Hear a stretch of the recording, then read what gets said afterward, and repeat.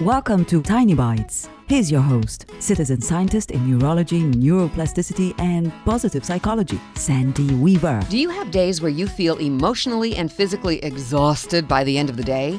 And do you have days where your workload was the same as normal, and instead of feeling tired at the end of the day, you feel inspired, maybe even elated? What's the difference between the good days and the draining days?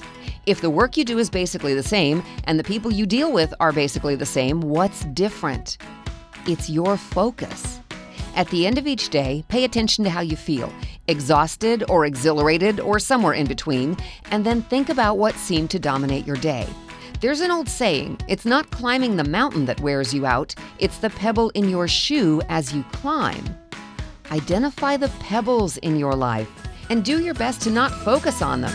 Support your mental well-being on a daily basis. Subscribe to the podcast and share it with your friends. And there's lots more at centerforworkplacehappiness.com. Here's to your well-being, one tiny bite at a time.